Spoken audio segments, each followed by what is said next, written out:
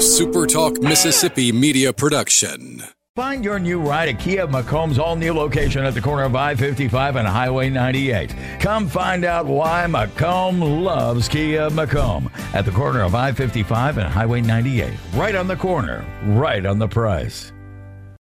Celebrating the amazing people of coastal Mississippi and across this great state who are working hard to make this a great place to live, work, and play. This is the Ricky Mathews Show on SuperTalk 103.1. Welcome to the Ricky Mathews Show. Hope you're doing so well today here on Friday, and you're joining us to celebrate the men and women who are working so hard to make this a great place to live, work, and play. Hey, we're going to get to Jeff in 1 second. I just want to really quickly mention I posted something about this on the Ricky Mathews Show Facebook page, but my friend John McFarland has passed away this week after a battle with cancer. And John, man, he was one of the most committed community leaders I've ever worked with. We worked together shoulder to shoulder most of my career at the Sun Herald, over 27 years together. And as a publisher, we shared the same office suite, and he was there to help me in any way I could. He was important he was a marketing services director from a statistical and market analysis point of view. Is very important to us. His work in the community, my goodness, so many years, over 30 years, the MC of the Salute to Military, what he and his team did to make the Salute to the Military during its heyday one of the most important military events in the entire country you can't overstate how important that was to coastal Mississippi. But his work in the Chamber and United Way, while after he retired from the Sun Herald, while he worked at the Red Cross, the entire time he was at the Sun Herald, he was a volunteer for the Red Cross, and the work that he did over so many disasters. I mean, John McFarland was a major force in coastal Mississippi, and I was so pleased that I had the opportunity to spend many, many shows with him here on Coast View. The last time we spent time together, his view toward his sickness was so. I thought to myself, I wish I could have that view if I were facing what he is facing. But he just took it a day at a time, and he continued to work. And I don't know that I ever met a better master organizer than John McFarland or a better wordsmith than John McFarland. But let me tell you, his legacy in coastal Mississippi will live on for a long time. His wife, Margie, long time in real estate, had died just 3 months, 2 or 3 months prior to his passing. And that leaves Christopher behind. So God bless you, Christopher. Just know your parents, they leave a wonderful legacy. And God bless you, my friend. Okay, let's shift gears and move over to my friend Jeff Duncan from NOLA.com and the Times-Picayune, and it's always great to visit with him on Fridays. How you doing, my friend? Ricky, doing great. The summer's here, man. It feels like we're in the middle of a heat wave. It is, man. We're actually headed offshore tomorrow. Thank goodness. Nice. We haven't been offshore in a while, and it's gonna be a beautiful day on the water. We're gonna go see what we can get away with, and who knows what we'll end up doing before the day's out. But it's always fun this time of year because the water's beginning to kind of heat up, and certain species are really coming to bear. We can't catch any snapper because it's not legal season yet. Can't catch any amberjack. We can catch some tuna and some mangrove and lemonfish and some other species. So we're going to go check it out. It'd be fun just to get out on the water.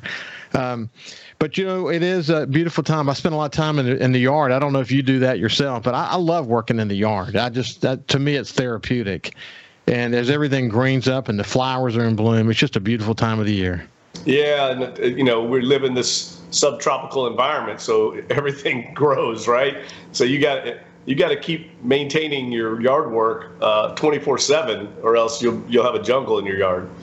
So hey, we'll talk about Saints here in just a second, but you're a golf aficionado. You're the PGA Championships here. You've got some real great young talent emerging, and in this kind of vacuum that's left behind because Tiger Woods is not in the mix for the most part these days. There's some really good young talent coming along that are beginning to kind of steal some headlines, and I love seeing that.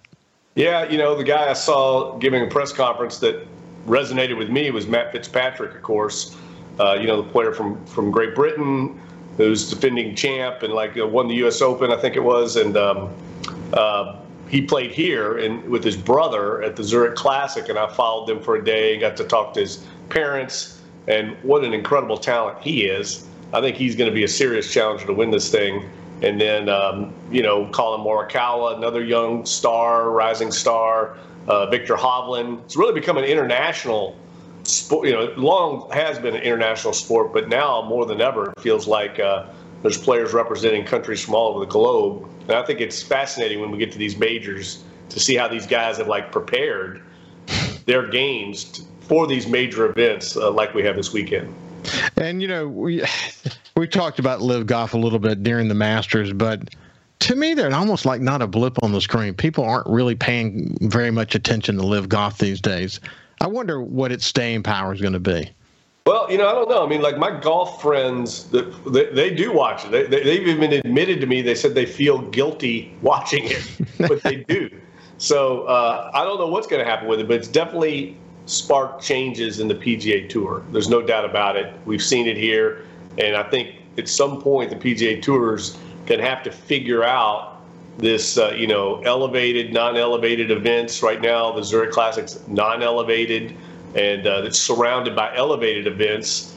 Makes it very difficult for them to get the field they used to have here. They still had a really good field this year, but it was down a little bit because it's not an elevated event. They can't make it a have and have not tournaments on the tour. That's kind of what's happened with the PGA Tour, and that's direct result of the LIV Tour trying to compete with them. Hey, one other quick sport. People are going to say, "Why are you mentioning this?" But pickleball is emerging here in coastal Mississippi as a really viable thing, man. I mean, I saw that someone was recognized at the Biloxi Council meeting the other day. Got a proclamation from the mayor, and tournaments here on Pops Ferry Road, not far from where I am. There's a court there, and they have tournaments there, and there are always cars there. I mean, there's always something going on there. And then I saw in NOLA.com, I guess maybe it was this morning actually, an article about Drew Brees and his investments and bringing a tournament that's going to benefit his foundation to New Orleans. Drew he usually picks successful ventures to get involved in. I think pickleball is going to be a good one for him. Yeah, and he's not alone. A bunch of players, former NFL and even NBA players, have made investments in the sport. It's kind of a cross between ping pong and tennis. It's a little slower than tennis, obviously, and that's the attraction to it. Is it's still a good recreational type activity. That you can play, all ages can play pickleball. And I think that's the other thing that it attracts. There's a big set of courts being constructed here in the Lower Garden District in New Orleans. It's going to have a campus with restaurants and bars around it, and it's going to be big. And so I definitely believe that sport is not going away, and that's why you have so many people like Drew Brees investing in it.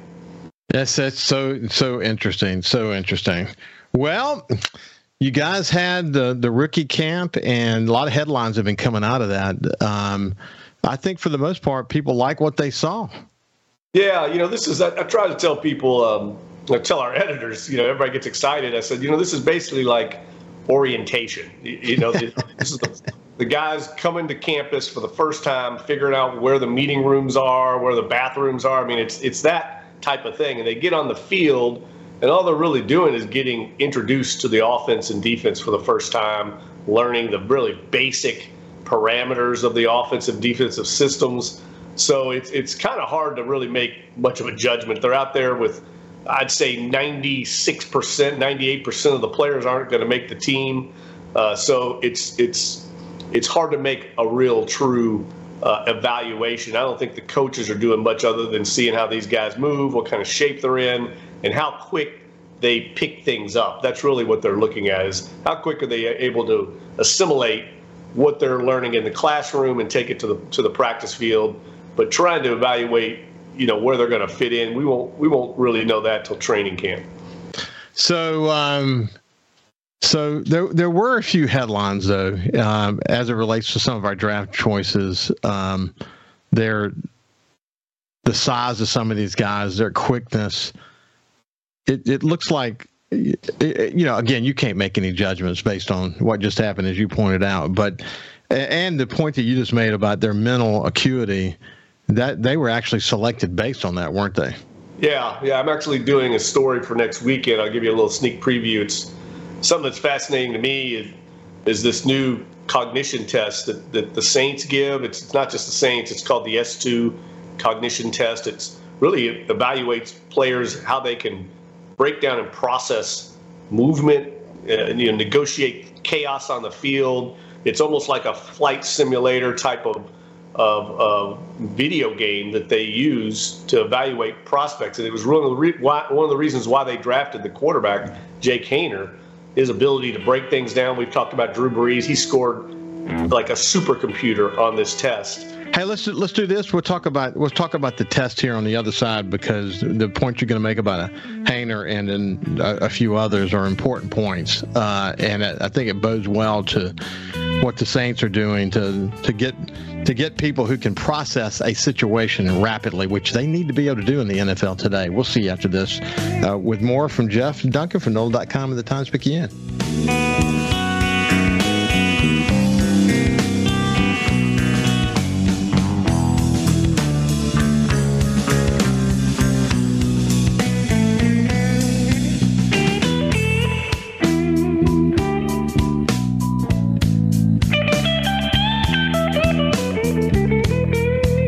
Listen live or on demand and watch episodes of The Ricky Mathews Show on your laptop, desktop, or your phone or tablet by going to SuperTalkMSGulfCoast.com. His passion and love for coastal Mississippi is why he's here. This is The Ricky Mathews Show on SuperTalk 103.1.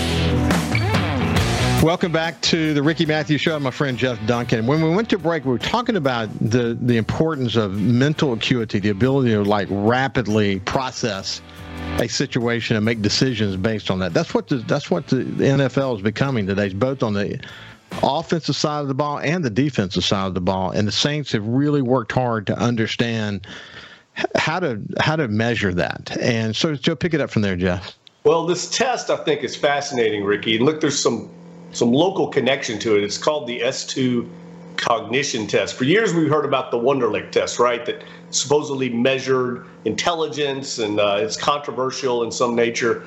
This is different. This measures kind of spatial awareness, the ability to process things quickly, instinctive learning is what it gauges. It's a 45-minute test. It's basically like a video game, and the Saints. The S2 test is given to almost every draft prospect now. And the history of it is the guy that co-founded it, a guy named Brandon Alley, who's from Lafayette, Louisiana, ran cross-country at the University of Tennessee, lived in New Orleans for a while, got his master's from Southern Miss in neuroscience. So he's a real, smart, brainiac kind of guy that got into this, field through education, invented this test, and now it's spreading throughout the NFL. The Saints were the first team in the league to use it.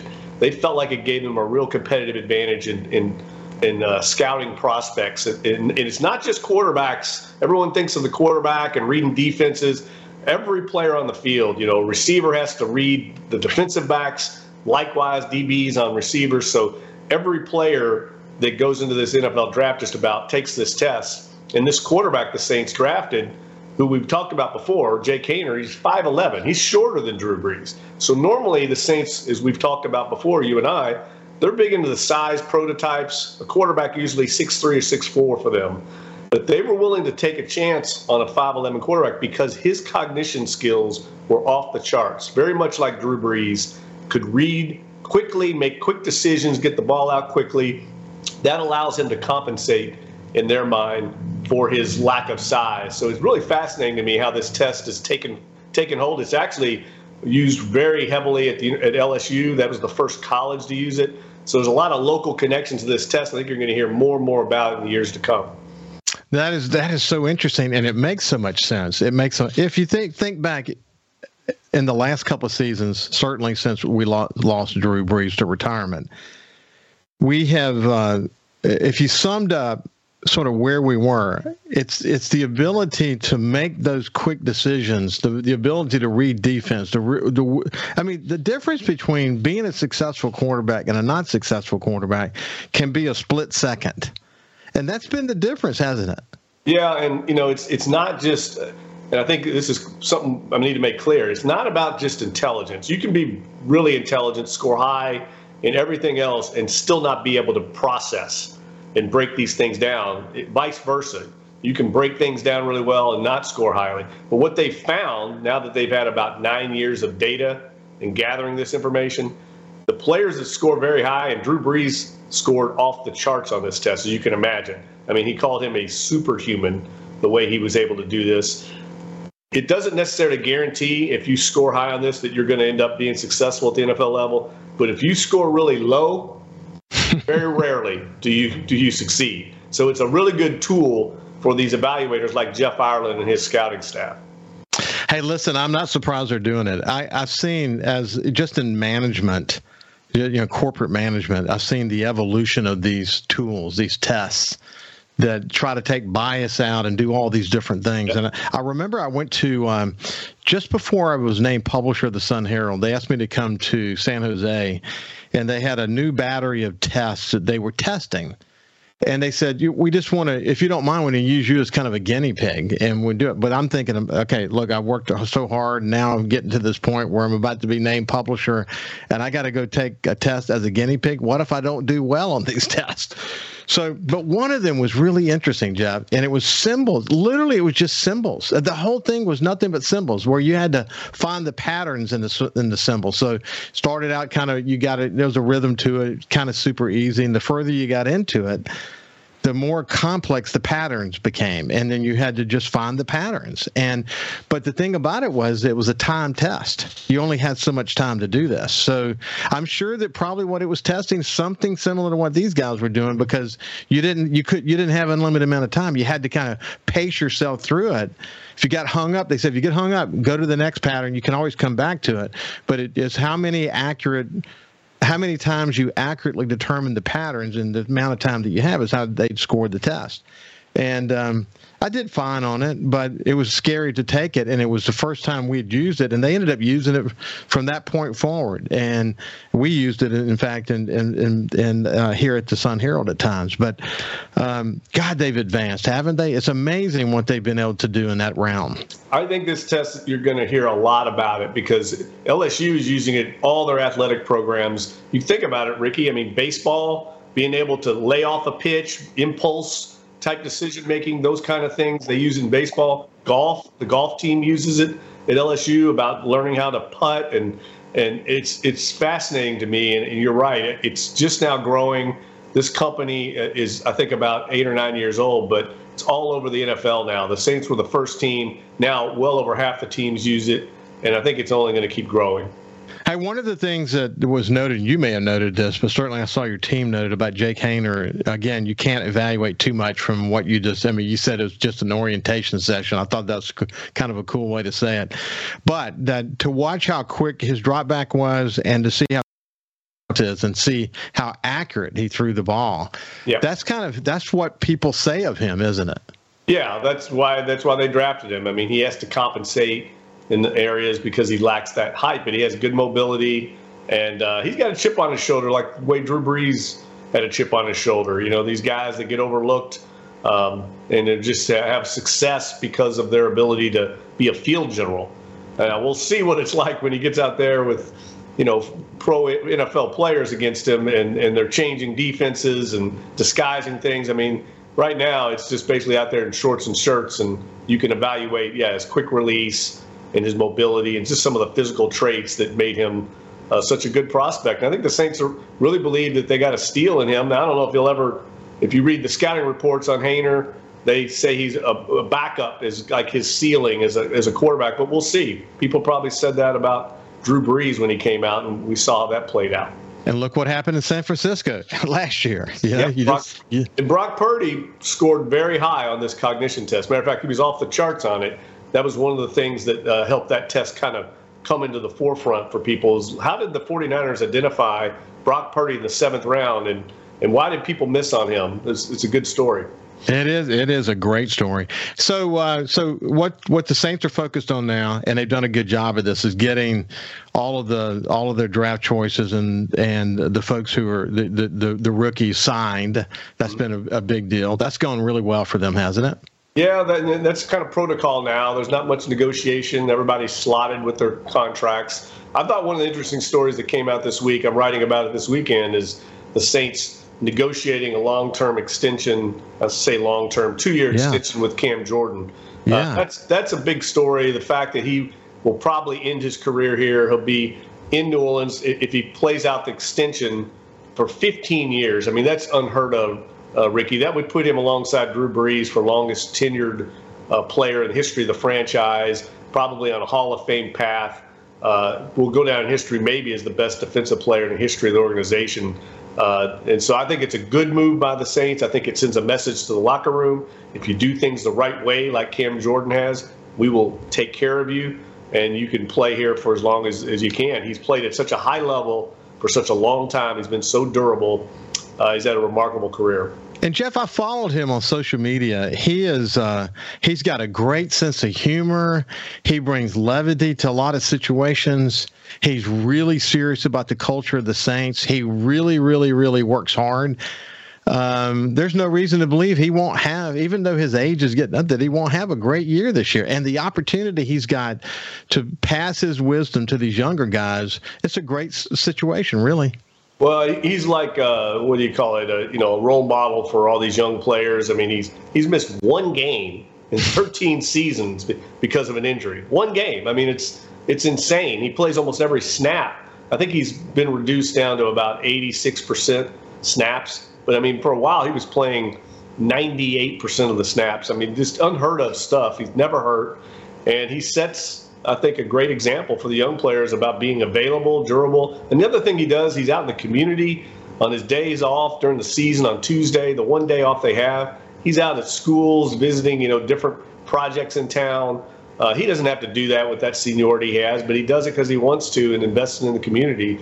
So he's a perfect role model and exactly the example the Saints want to set for the rest of the locker room. That is so cool. So listen, go out and enjoy the weekend, my friend. I don't know what you're up to this weekend, but I'm sure you'll do something outdoors. You'll go running somewhere or have some fun somewhere. But it's been a pleasure to catch up with you again. Thanks, Ricky. Have a great weekend. We'll see you next week, buddy. You bet. This has been Jeff Duncan from NOLA.com and the Times-Picayune, our good friend here on the Ricky Mathews Show. Have a great weekend, and Jeff, and we'll see you after this break with Captain Powell from the Naval Construction Battalion Center. We'll see you after this.